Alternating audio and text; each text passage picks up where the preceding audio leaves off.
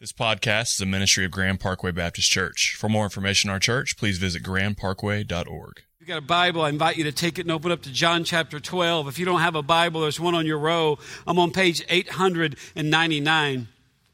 Jesus, today is Palm Sunday. It's the beginning of the first day, the first week of the last week of Jesus' life. This is the first day of Holy Week for us. And Jesus comes on the scene, his public ministry. John the Baptist sees him coming. He announces to everybody, behold the Lamb of God that takes away the sins of the world. And Jesus begins and ends his public ministry in the same context. This is Passover feast is going on in Jerusalem. Thousands of pilgrims are coming to Jerusalem to observe Passover. On the day Jesus rides in, we'll read about it in just a minute, they're selecting their Passover lambs who they're going to take in their home, hold on to them for 3 days to inspect them and make sure that they're spotless and without blemish so they can be sacrificed.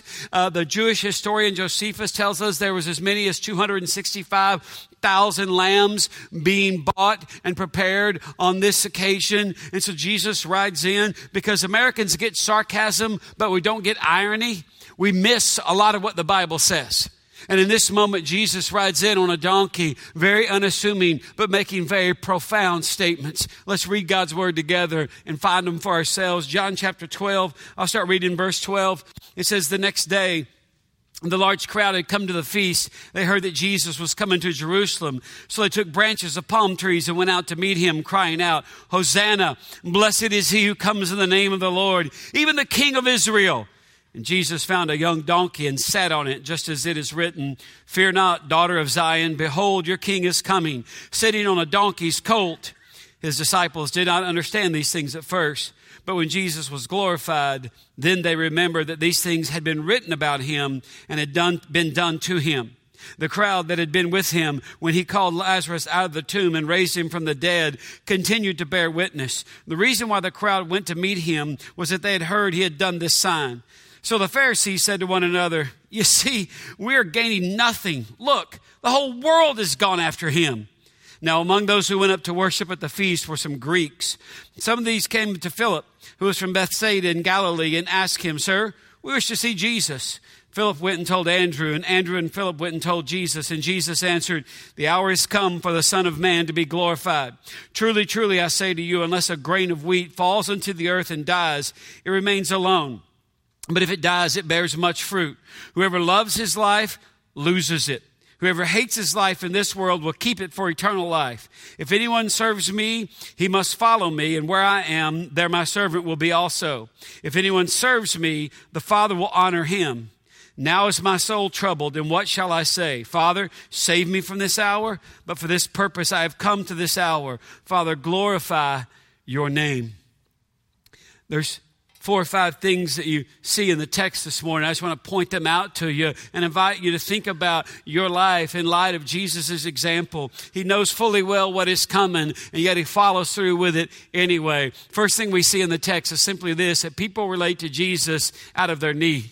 People relate to Jesus out of their need. In verse 13, the people cry out. Now, you got to get the picture in your mind. It's kind of hard for us to visualize what the Bible describes because we're raised and educated on video, so we can't visualize very well. But he has raised Lazarus from the dead, which was a pretty big deal. And so he is traveling with an entourage of people. It wasn't Jesus and 12 guys marching in 2 columns, single file into Jerusalem. It is like this roving amoeba of people. It looks like a Big and Rich video. They got the bearded midget and the fire-eating lady over there, and Big and Rich are out there with top hats, and Jesus is riding up front, and he's just kind of singing. I walk into the room passing out $100 bills because it thrills and it chills like the horns on my El Dorado grill, and it's just bedlam. And there's this mass of people that is moving this way, and then there are people in Jerusalem that are moving this way because they've heard that Jesus performed this miraculous sign. So you have 2 crowds of people converging on each other, and there's Jesus walking amidst them. The Bible is not antiseptic. It is very bloody and messy and people intensive. And the people, Jesus gets to Jerusalem, you say, what do you mean people relate to Jesus out of their need? They call out Hosanna, which means save us now. Give us salvation now. But you got to ask, from what? Because just because somebody uses the word salvation doesn't mean they mean what God means. What they were saying was, deliver us, Jesus, from these Roman occupiers who are oppressing us. We've been waiting for a Messiah, and we don't care what the Bible says he's going to be like. This is what we need you to be like. And if you're not careful, when you relate to Jesus out of your need, what you set up is this scenario within which you quickly become a practical atheist. You say, what do you mean? Because as long as you need Jesus, you are crying out to him, Hosanna, save us now. But when things get better and your need is not as great, you don't feel your need for Jesus. As a matter of fact, it's easy to forget about Jesus. That's why a lot of people get to the end of their lives, not really to the end. They get to be 55 to 65, your kids are gone. And you kind of drop out of church. You kind of start coasting. You got some disposable income. You got some toys in the garage. You got a few houses. You can go here. You can go there. And by the way, look at me. Nothing wrong with that. Glory to God. If you got that, glory to God. I didn't call you here today to ask you to feel guilty. But I am saying this, be careful, because if you relate to Jesus out of your need, when your need goes away, you no longer need Jesus. You are a practical atheist. You relate as if there is nothing or no God at all. And the people say, you say, well, why are you telling us that? You ever wonder how the crowd could go from Hosanna, save us, and just at the end of this very same week, they could cry out, the same crowd, crucify him. You're not going to do for us what we want you to do for. We have no need of you. That's practical atheism. Second thing you see in the text is that Jesus is purposeful. Look at verse 14. He's purposeful. What do you mean? Well, it says that, verse 14, and Jesus found a young donkey and sat on it, just as it is written. And then he quotes from the book of Zechariah, fear not, daughter of Zion. Behold, your king is coming, sitting on a donkey's colt. If you're not careful, you can just think that Jesus looked around and just grabbed the first thing he saw that he could jump on and ride. But actually, it's very purposeful, because if Jesus had ridden into town, when a conquering general came to declare war, he came riding into town on a horse, a war horse, usually a white stallion, and he was making his intent known. He was saying to everybody, I've come to ransack this place. As a matter of fact, if Jesus had ridden in on a horse, the crowd would have gone ballistic. It would have been mayhem and bedlam. But instead, he comes riding in on a donkey. The main reason, the most accessibly easy reason, is that it fulfilled the prophecy of Zechariah chapter 9, verse 9. But you can't stop right there, because when I say Jesus is purposeful, he's doing things on a bigger scale than we have a kind of the eyes to see. If you have a Bible, you don't have to turn it, it'll come up on the screen, but I'm in Zechariah chapter 9. After he says in verse 9, rejoice greatly, O daughter of Zion. That's a reference to the people of Jerusalem. Shout aloud, O daughter of Jerusalem. Behold, your king is coming to you. Righteous and having salvation is he. Humble and mounted on a donkey. But if you keep reading in verse 10 and 11, you see three things. He says, I will cut off the chariot from Ephraim and the war horse from Jerusalem. And a battle bow shall be cut off, and he shall speak peace to the nations. His rule shall be from sea to sea and from the river to the ends of the earth. As for you also, because of the blood of my covenant with you, I will set your prisoners free from the waterless pit. Now, because if you turn to the book of Zechariah, you probably had to separate some pages. So let me just explain to you what you just read. Jesus rides in on a donkey, and people go, oh yeah, that fulfills the prophecy of Zechariah 9. But there's other things that Jesus says. Like I mentioned three of them. The first one is this. He references that there's going to be a cessation of war in Jerusalem. That there's no longer going to be any striving over Jerusalem. Not that you know of any people that are trying to make peace in the Middle East even to this day.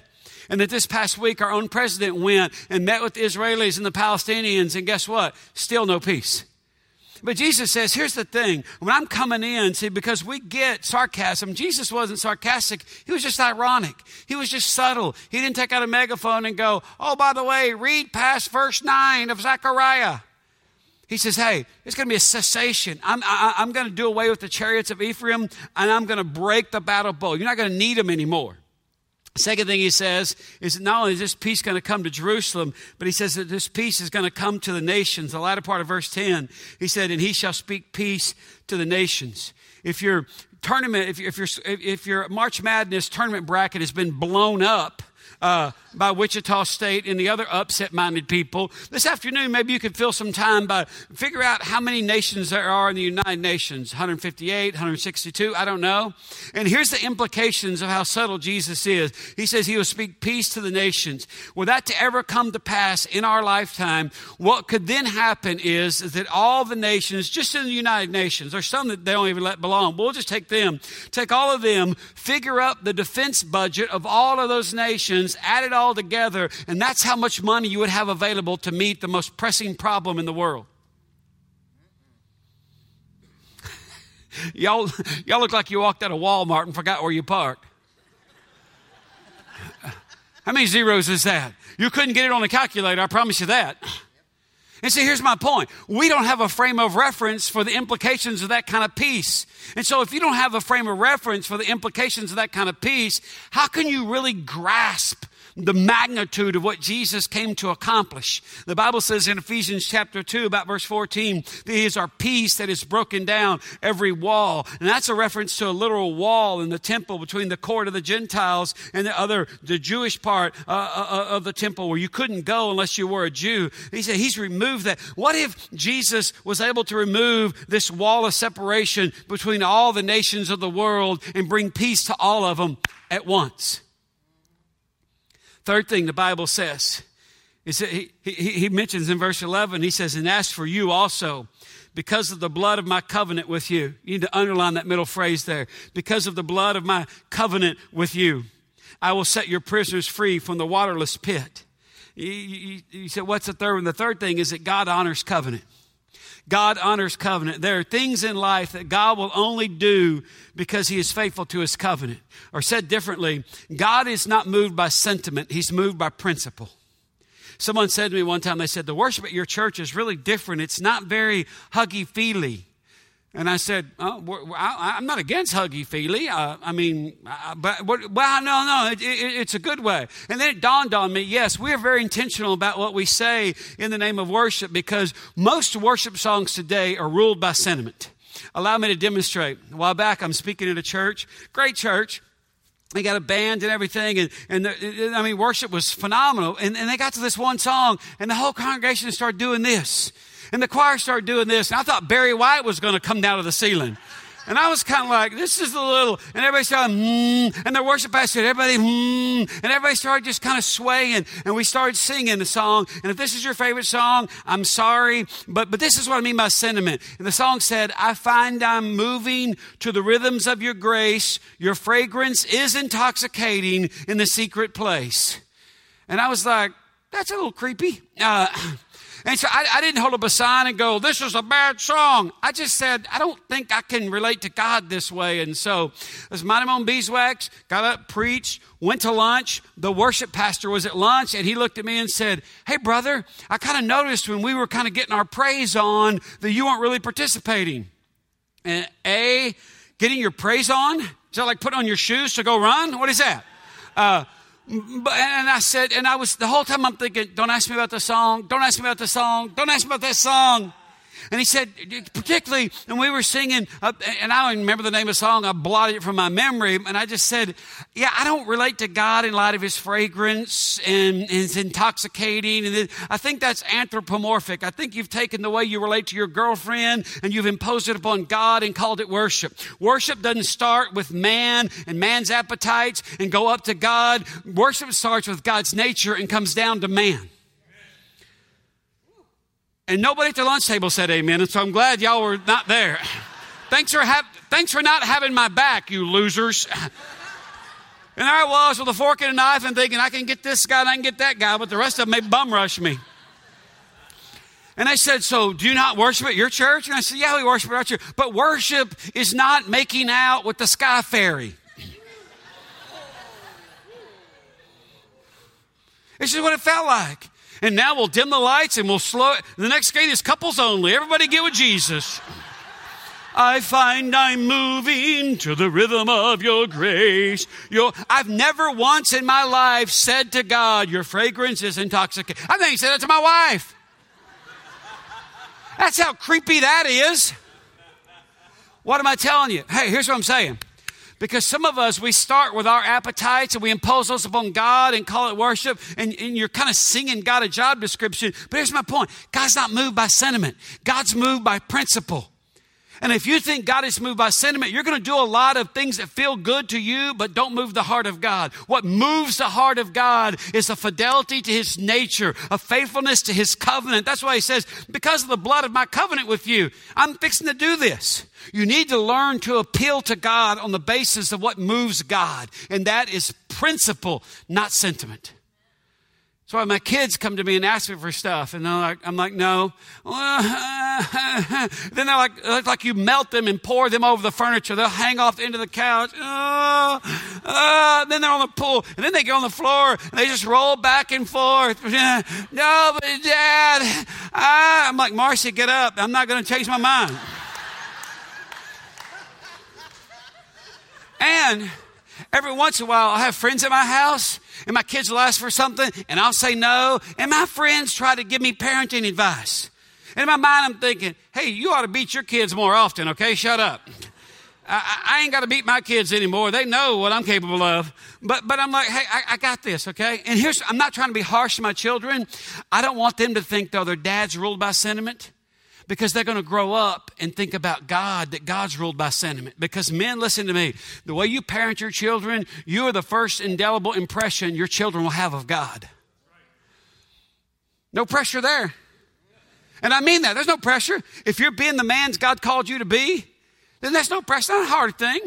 That's not hard for you to say, hey, you know what, sweetie? I love you, but no is no. Now, if you need to cry, ever since my kids were little, I would tell them, 2 years old. Now, if you need to cry, you can keep crying if it feels good to you. But Dad's not going to change his mind, okay? I just want to interrupt your crying and tell you that. Now, if you need to cry, go back ahead. Now, when our oldest, Maxine, was little, she would be like, and you get done, she ah! And I would just sit there and just turn the TV up and just watch whatever I was watching. And when people, like my mother-in-law would be over, she'd be pulling her hair out. I was like, don't touch that, baby.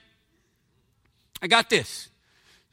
So when our second one came along and she tried the same thing, sentiment, Madison would walk by and go, oh, get up, sweetie. It doesn't work on these people.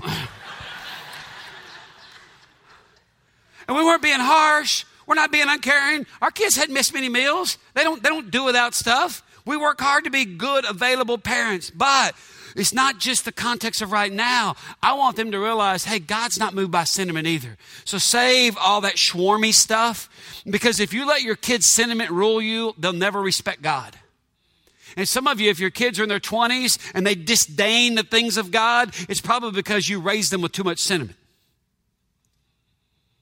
Did you feel that? Let me say that again. Some of you right now, your kids, they are arrogant towards the things of God, and they're just thumbing their nose with no disregard. That kid grew up with too much sentiment. Now, don't feel bad today. God didn't bring you here to go, hey, here's what it's all about. You feel stupid. No, you can't go back and reparent them. Look at me. But you can. I don't care if they're 20, 25, 30, you're still their mom and dad. You can let them know, hey, by the way, this ain't free babysitting. Don't just bring these kids over here and drop them off on me like my life exists to take care of your kids. I love my grandkids, but I love my life as well. I've worked hard to earn the right to have a break. Woo, we meddling today. I can feel it. Y'all feel that? Some of y'all are like, well, you wait till you get grandkids. Oh, I can't wait. We'll get them little monkeys all sugared up and just drive up in front of my daughter's house. Beep, beep, come get your kids. Here, kids, take that IC in the house. I know it's 9:30 at night, but enjoy it. No, God says, hey, Jesus is purposeful. He's saying more than I'm riding a donkey. He's saying, I'm bringing a lot to the table. Third thing you see in the text from John, back in John, you get there with me. John chapter 12, third thing you see, Jesus always had the world in mind. He always had the world in mind. Verse 17, the crowd that had been with him when he called Lazarus out of the tomb and raised him from the dead continued to bear witness. See, that's the crowd that's coming with him. They saw Lazarus, never got over that. They were like, you have power. Verse 18, the reason why the crowd went to meet him. See, there's a crowd coming with him and a crowd coming out to meet him. was that they had heard he had done this sign. So the Pharisees said to one another, man, we ain't getting nowhere. We're gaining nothing. Look, the whole world's gone after him. Funny they should mention that, because the next verse, verse 20, now among those who went up to worship at the feast were some Greeks. Don't you find it odd that you're meeting Greeks in Jerusalem? See, when you read the Bible, don't fall asleep to what you're reading. They came to Philip, who was from Bethsaida in Galilee, and asked him, sir, we wish to see Jesus. Philip went and told Andrew, and Andrew and Philip went and told Jesus. Then Jesus goes off on this crazy talk. But let me just say, he always had the world in mind. And by the way, the reason I went to Philip and Andrew is because those are two Greek names. The reason John says they're from Bethsaida. Bethsaida was the closest province to the nearest Greek-speaking province. And so, remember I said at Passover, they got this throng of people coming as pilgrims for the feast. Think about in Revelation where John sees around the throne of God and he says, I saw a multitude of all nations, all kindreds, all tribes, all tongues, all people that no man can number. That's what's coming into Jerusalem for Passover. It's a multitude of the nations. It's not just Jews and Gentiles. It's Greeks and barbarians and Scythians and all these different people. They're all coming. And the Pharisees realize in that moment, oh my gosh, the world is right here. And this guy is going to do what he's told us all along he's going to do. Absolutely. Why is that? Because Jesus always had the world in mind. John chapter 3, don't turn there. I'll just read it to you. First part will sound real familiar. It says, for God so loved the world that he gave his one and only son, that whoever believes in him should not perish but have eternal life. For God did not send his son into the world to condemn the world, but in order that the world might be saved through him. The world, the world, the world, the world. What do you mean Jesus always has the world in mind? And you need to have the world in mind. But when I say world, I may mean one thing and you may think another thing. Let me ask you a question. How big is what you call the world right now? You say, well, I got a globe. That's all I'm talking about.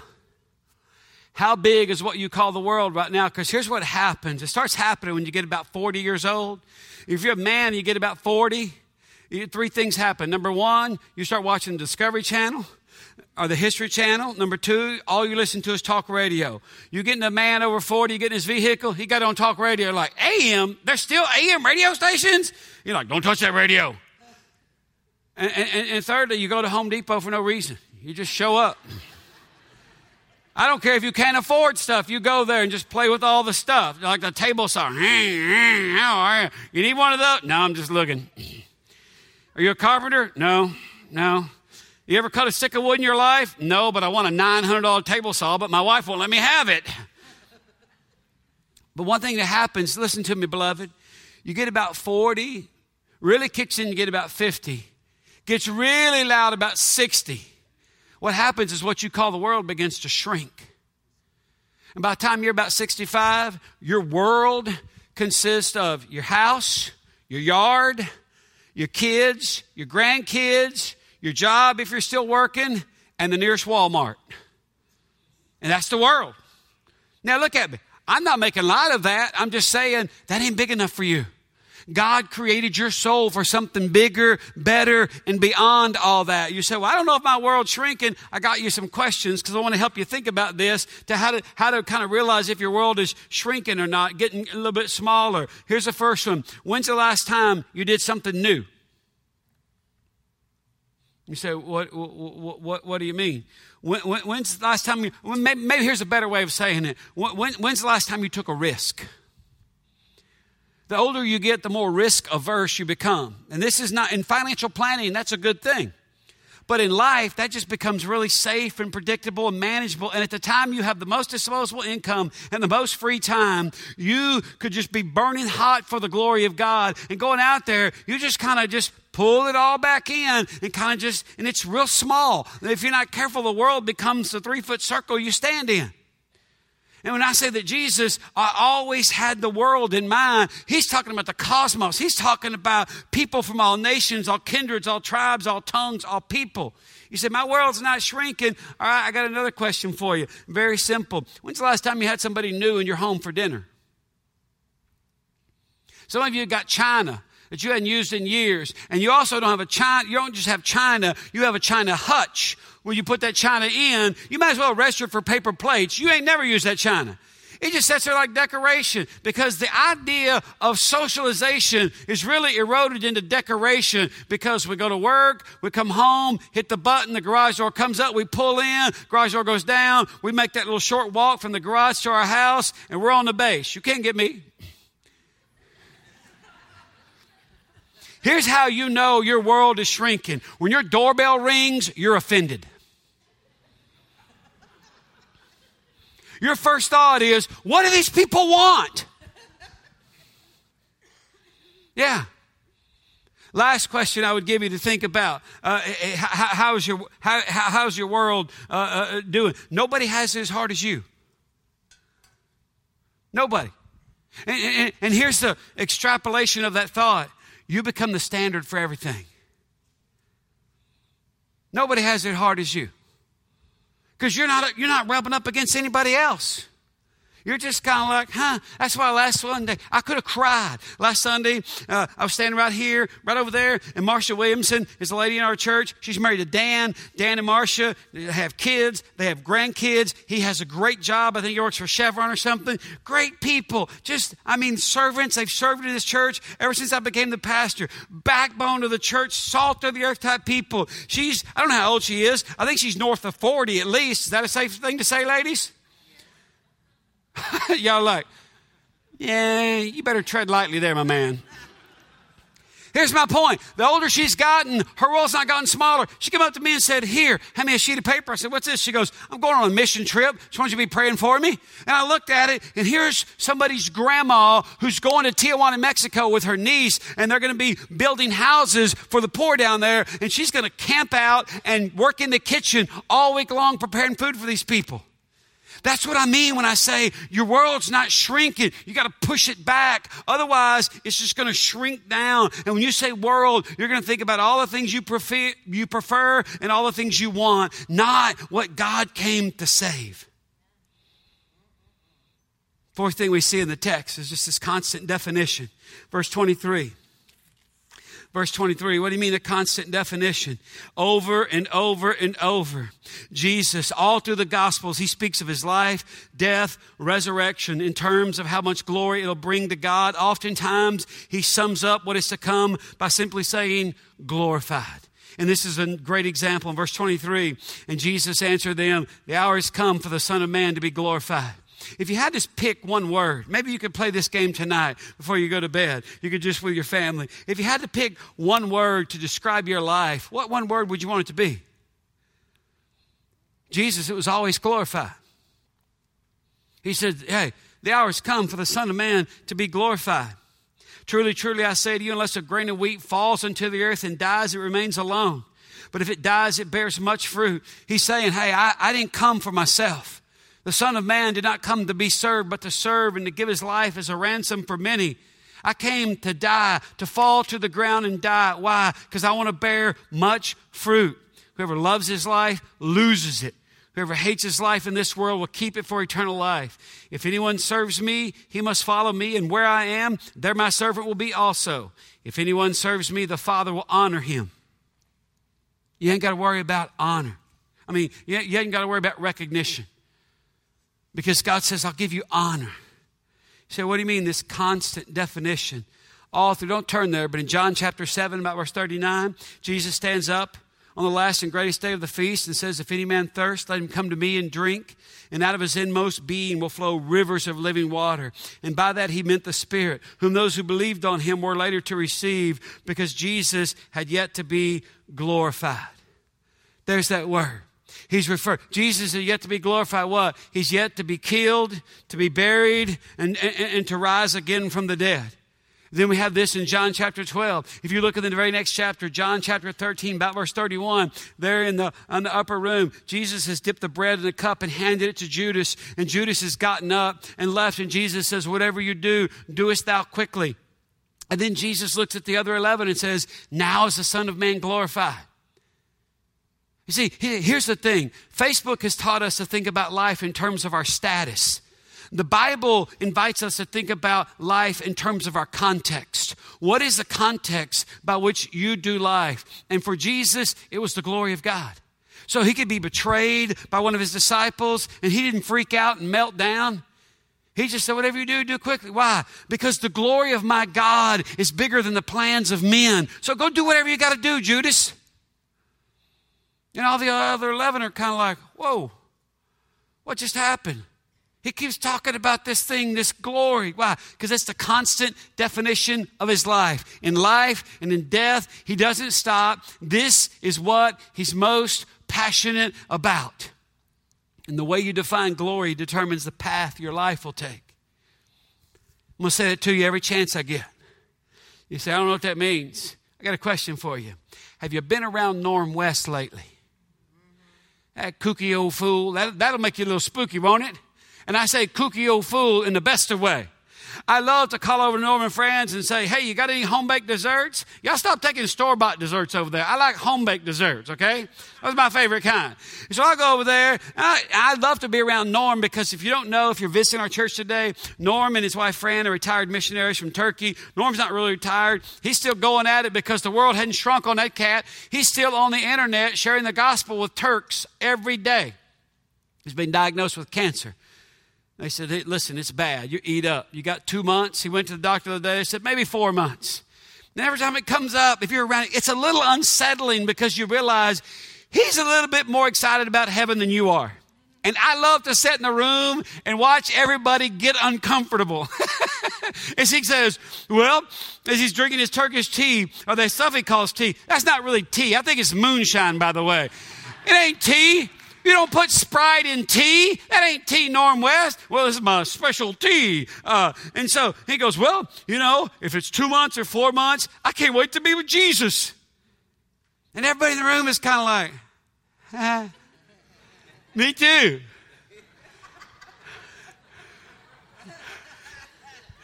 You took the words right out of my mouth, Norm. No, he didn't. My favorite thing is to see single people get around him. Because you know how small a single person's world can get? Their first thought is, oh God, not before my honeymoon. No. I've been saving myself. Somebody even asked me the other day, they said, hey man, you spend any time around Norm? Yeah. I like to go there and give Norm the needle. Because everybody changes the way they relate to people when they're dying. They start talking to them like this. Like you're going to break them if you talk to them normal. I just walk over and go, Norm, have you missed me lately? Oh, brother, grace and peace in the Lord Jesus. Yeah, whatever. Tell me how much you missed me. Well, not that much, actually. What am I saying? Hey, his context of the way he's done life is the glory of God.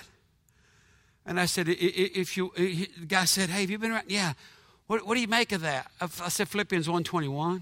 He goes, all right, I don't know what that says. What does that say? For me to live is Christ and to die is gain. That's Norm West. I feel kind of bad because I'm not that excited about going to heaven. Hey, there's a lot of days, let me be honest. I'm not excited about going to, I'm supposed to go to Alabama and play golf for 3 days. I'm excited about that. I want to go to heaven too, but I want to go to Alabama first. So I'm with you. I go and I'm kind of like, you know what? And I walk away and God says, no, just live for my glory. That's all he's done. Don't worship Norm. Just live for my glory. See, that's where this constant definition. Fifthly and finally, what do you see? You see obedience in the context of a troubled heart. Look at verse 27. Obedience in the context of a troubled heart. Now is my soul troubled. And now, look at me, beloved. That's a truest statement. That's as true as anything else in the Bible. A lot of people try to say, well, you know, Jesus wasn't worried. Hey, this is that kind of paralyzing fear that gets a hold of you. You know what I'm talking about? See, the Bible says that we do not have a high priest who cannot associate with our sufferings, but he was in all points tempted as we were, and yet without sin. He can relate to what we go through. So when you get panic stricken, I have a friend that suffers panic attacks. We were in a movie one night, and he just goes, I got to get out of here. I got to get out of here. And I was like, fire in the hole. Look out, people. You try to get somebody out of a packed movie theater, and this one guy's like, and people try to just move their feet to the side. No, stand up, fold your seat up, and back up. Because my buddy's just tromping over people because it just comes on him. Jesus says, my heart is troubled. And I picture my friend climbing over people in the movie theater, and everybody looking kind of like, what? I'm like, this ain't going to be good unless we get outside and look at the stars, okay? Jesus says, my heart is troubled. Why does Jesus say his heart is troubled? Because look at me. You're going to find yourself in situations where your heart's going to be troubled. You're going to find yourself in circumstances where you just want to hit the panic button. Where you're like, I don't care if this is right or wrong. I want relief. Hosanna, save me now. And you'll say it to anybody you think can save you. My heart is troubled. What shall I say? Father, save me from this hour. So you got to have something bigger than your circumstance, or else you'll cave in every time. But for this purpose, I have come to this hour. Father, glorify your name. See, we must outgrow a life where what we do is ruled by how we feel. Let me say that again. You got to outgrow a life where what we do is ruled by how we feel. That person accomplishes very little of significance, if anything, in this life.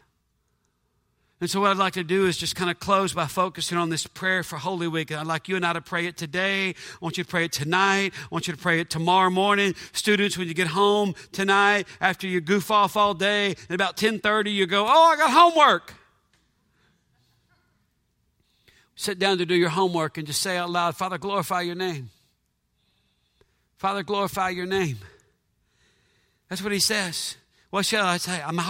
My soul is troubled within me. What shall I say? Save me? No, this is the very purpose that I came. Jesus left heaven and came to earth knowing that this day would come, so it doesn't catch him off guard. And it's so horrible. The cross is so vexing. The sin of the world is so depraved and ugly. The Son of God, God with skin on him, was troubled at the prospect of dealing with it. And so how do you get through things when your soul is troubled? You pray this prayer of Holy Week. Father, glorify your name. 3 things in this simple 4 words. First of all, Father, it's relationship. He's your dad. He's your dad. Every once in a while, my kids forget how great I am. What a benevolent dictator I am. And they come up to me and they say things like, well, Dad, and I just interrupt them before they even get it out. I just interrupt them. Whoa. Why are you talking to me this way? Kind of like, what are you, Oliver? More? I'm the greatest man you know. Say that after me. Okay, you're the greatest man I know. No, say it like you mean it. Okay, you're the greatest man. No. What do you want? Just come. I'm your dad. And they think I'm being silly. I'm not. I don't want my kids to be 30 and pray prayers like, Lord, if you're not real busy on Tuesday, I've got a big sales call. Could you put some fairy dust on that? Because, I just don't want to bother you too much. Thank you. Bye. I want them to pray like they're talking to their Heavenly Father, because they are. There's nothing you can't tell your dad. That's nothing I tell my kids. And they just look at me like, you told us this 2 weeks ago. We haven't forgotten. Now, there's nothing you can't tell your dad. You know that, right? Yeah, I know. Jesus says, Father, relationship, glorify. That's the goal. That's the goal. Say, what do you mean? 1 Corinthians 10, verse 31, whatever you do, whether you eat or drink, do all for the glory of God. It is your nature to fall short of the glory of God, and it is God's nature to restore you to the standard of God's glory. And finally, your name. Father, glorify your name. That's the standard. Your name, not my name. Our flesh wants our name to be glorified. Oh, man, we are like the people in Genesis 11. We want to build a tower into the heavens and make a name for ourselves. We want to start a business and show everybody in the same business how they missed out by not hiring us. And God says, hey, you can be in business to the glory of God. Might be a little bit different. God's always placed a high value on his name. Psalm 138 verse 2 says of the Lord, that God says, I've exalted above all things my name and my word. One of the 10 commandments, thou shalt not take the name of the Lord thy God in vain. When the disciples said, Jesus, teach us how to pray, he said, when you pray, pray thusly, our Father who art in heaven, hallowed be thy name. Hallowed, set apart, holy, sacred, other than. Something unique about this. Acts chapter 4, there's no name given in heaven. There's no name given among men whereby which men should be saved except the name of Jesus. And these people that cry out, Hosanna, save me from my circumstance. They didn't want God to save them from themselves. And so when their circumstance changed, their confession changed. And it went from Hosanna to crucify him for not doing what I need him to do for me. And beloved, the church in America has attracted the same kinds of people. And this Savior of ours who rides in on a donkey says, hey, you've sinned and fall short of the glory of God. That's your nature, but my nature is to restore to you a life that can be lived for the glory of God. That's why we pray on the first Sunday of Holy Week, Father, glorify your name. Stand to your feet. Let me speak a blessing over you. Hold your hands out.